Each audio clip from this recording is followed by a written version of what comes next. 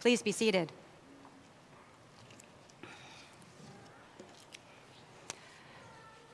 A friend of mine from seminary tells the story of growing up with a nativity set in her home. You may call it a creche. We called it a nativity set. She had all the usual pieces. She had Mary, she had Joseph, she had some barn animals, she had a couple of shepherds and their sheep. She had an angel, the barn, the star, and of course, the baby Jesus. Maybe you have one like this. We do, and it sits in our dining room on a side table. So my friend used to play with hers. She would play with them like Legos or dolls. And she would always have a role for herself in the story. She would send Mary and Joseph on these great adventures to meet up with wayward travelers, and she would be Mary's best friend as they journeyed along. Or she would be the innkeeper's daughter as Mary and Joseph came to the inn looking for a place to stay. She would pretend to be the angel, singing loudly and off-key that one verse of Joy to the World that she, and probably all of us, have memorized. Then one time, my friend's parents found Jesus, baby Jesus, on an adventure in the refrigerator. Apparently, he was hungry. And that was that. They thought that her imaginative play had gone too far, and they told her that baby Jesus had to stay in the stable with Mary and Joseph. After all, babies need their sleep. That one, too. My friend was just trying to make the story her own. She was trying to get to know the characters, trying to become part of the story. And part of the joy of Christmas is that we get to hear this story again. The story of Mary and Joseph and Jesus and the angels and the shepherds and the babies that we love so much. But we can do more than simply listen to the gospel story, the reading of the birth of Jesus. We can make this story our own too. We can also participate in the Christmas story and see ourselves in the narrative of Christ child. And when we do this, when we find our place in this story, we begin to understand that we are part of God's larger story. God among us, Emmanuel. We are part of that story. It's not just for kids anymore. We can also ask ourselves, who are we in the Christmas story? And more importantly, who would we like to be? Lots of girls want to be Mary, and maybe that's what you feel like. You know God's blessings in your life, and you treasure them in your heart.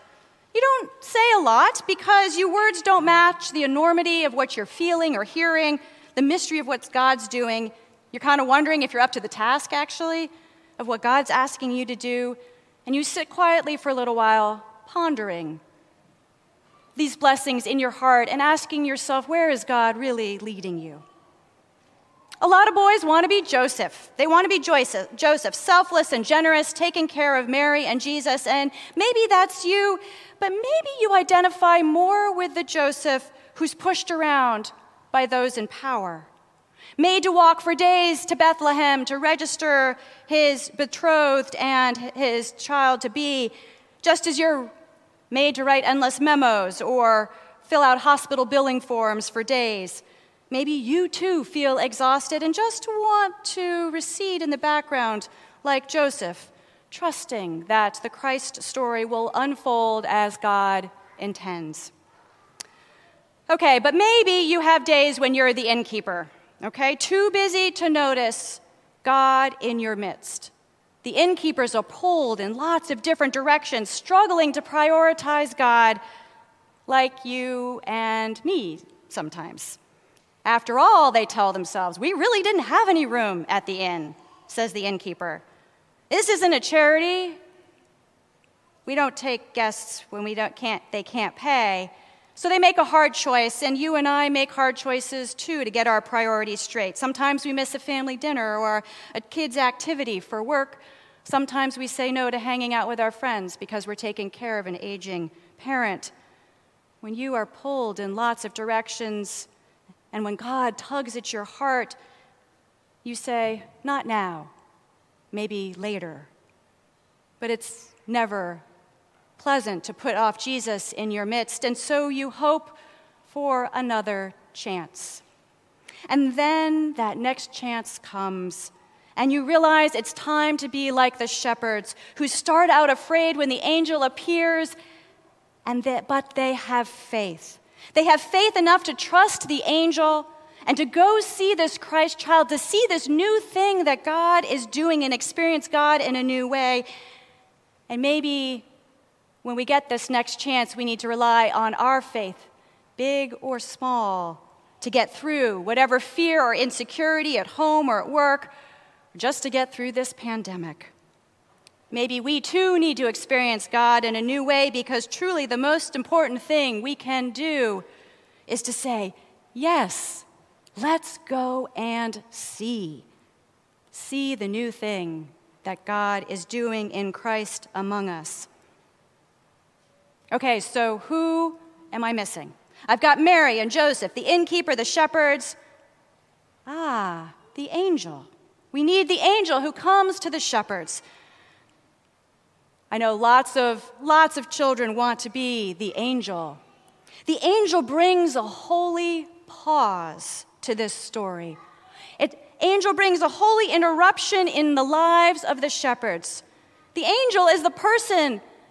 The angel is God who interrupts whatever we think is so important in our lives and says, stop, pause, breathe, look to see what God is doing. Holy pauses are pauses that are big enough for us to understand that we are participating in God's story. We are being invited into the story of the incarnation of God on earth. And when we have a holy pause, we can hear it. We can see it. We can know that we are part of bringing Jesus to life in the human narrative with all its diversity and challenges. And if you can bring a holy pause to someone else, you are truly doing God's work. And if someone brings you a holy pause, let yourself live into it so that you can see what God is doing through Jesus in your life. But I'm still missing one. I'm still missing one, and that's Jesus. Yes, Jesus. Now, I'm not asking you if you see yourself as Jesus. And if you went there anyway, maybe come talk to me afterwards. No, Jesus is the one who grounds us and centers our story, the one who has loved us into being and keeps loving us throughout our ups and downs. Jesus is the one who does not stay at the stable with Mary and Joseph. My friend who went on her adventures with Jesus knew this. Jesus is out and about in the world, visible in every word of kindness, every meal for the hungry, every coat for the cold, all of these stuffed animals that your children and all of you brought for other children in need, every selfless act for one another, every heart that bursts with joy at the birth of a new child, and every heart that grieves at the loss of someone dear. That is Jesus. Jesus in the world, out of the stable, in and around and among us, the Christmas narrative of which we are a part. And without Jesus, there is no Christmas story to make our own. Because it is Jesus, he's the one that we follow as we live out this Christmas story in our lives. And to live out this story in our lives is about responding to God in Christ in our midst, the presence of Jesus in our midst, not just tonight, not just tomorrow, but all times. It's about bringing God's story to life in our lives. So let us take the holy pause that is Christmas. Let us take this holy pause to ponder our treasures in our hearts and to trust God's presence in our midst, and then to say, yes, let's go and see.